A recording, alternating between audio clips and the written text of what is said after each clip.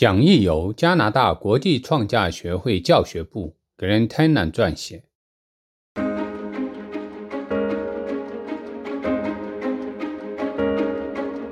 大家好，希望你们很享受这个夏天。这个月我们将会为你们提供很多的佛法学习。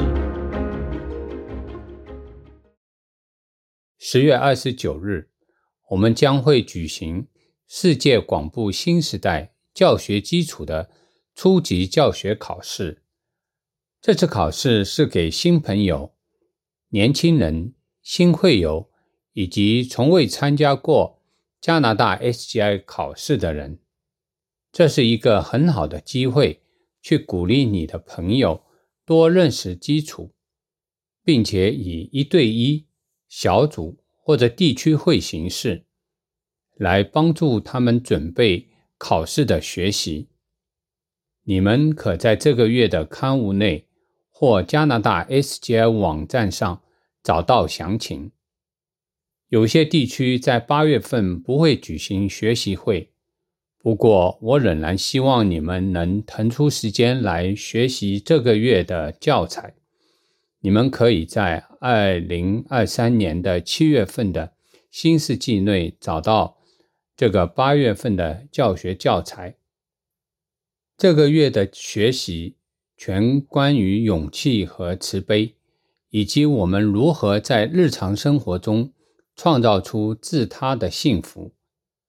词典 SGI 会长在一开首便谈到我们为了广布而奋起行动是多么重要。户田第2代会长就是最好的例子。他一人立起，教导人们认识妙法。他鼓励跟随他的年轻弟子要成为如他一般的勇敢的折服斗士。慈典大作铭记着这个鼓励，得到户田先生对他的信赖。他奋起展开莆田支部的2月大折服运动，以不可思议的努力带来不可思议的成果。他当时只有24岁。一如他写道，年轻的热情让飞翔的力量高涨。从第1节拜读的御书刀杖难书，就可看出日莲大圣人对于门人也是抱有多大的信赖与期待。永出品对于日莲是较为亲近的一品，原因是这一品里面说出上行菩萨等一定会在末法时代出现，来弘扬南无妙法莲华经这5个字。而我日莲一人最早出现，想到我一定会得到6万恒河沙数菩萨的赞扬，就感到多么的鼓舞啊！总而言之，你一定要把自己托付给法华经，并相信它。不只是大人您一个人相信，更要劝他人来信，以救助过去世的父母们。御书文本并列本3 226页。日莲大圣人撰写这个御书的时候，正值他和弟子都受到严峻的迫害。日莲在这之前的文段提到，这些大难正符合法华经所说。在这个文段，日莲确认自己是在履行上行菩萨的责任。由于弘扬南无妙法莲华经，他一定有大福运回报。日莲期望南条时光获得同样的福运，所以他鼓励时光要加强信心。这个情况就像户田成胜第一次遇见年轻的池田大作时给他的鼓励，大胆的实践看看。就如我们所知，池田会长真的实践看看，而且鼓起勇气，毫无保留地投身于追随师匠和日莲佛法。这是最好的实践方式。池田会长说，实践是信仰的生命，以身实践，鼓起勇气行动，才是活的信仰。能鼓起勇气实践是青年的本色，实践当中不但能突破狭隘的自己，而且能直指崇高的使命之山，也能找到生命飞跃的跳板。在寓文中，日莲大圣人敦促南条时光在自身修行这个佛法当中，也要将之告诉他人。这个讯息在第2节寓文中再次强调。日莲在下一节寓文中说到为他人行动的重要性。若在黑夜为他人点灯，不仅他人看得见，自己也会看得见。所以，如果让他人增添光彩，自己也会增添光彩。如果使他人增利，则自己也会增利。如果让他人延寿，则自己也能延寿。关怀他人是供养的一种方式，它是菩萨的态度和行为。有趣的，池田会长指出，这种行为只不过是人之常情，并不是要从事什么特别的修行才叫菩萨行。例如，看到眼前有个人在痛苦，当然会产生恻隐之心，觉得对方可怜，心想自己怎能置之不顾，而会于心不忍地伸出援手，听对方倾诉，竭尽一切鼓励对方。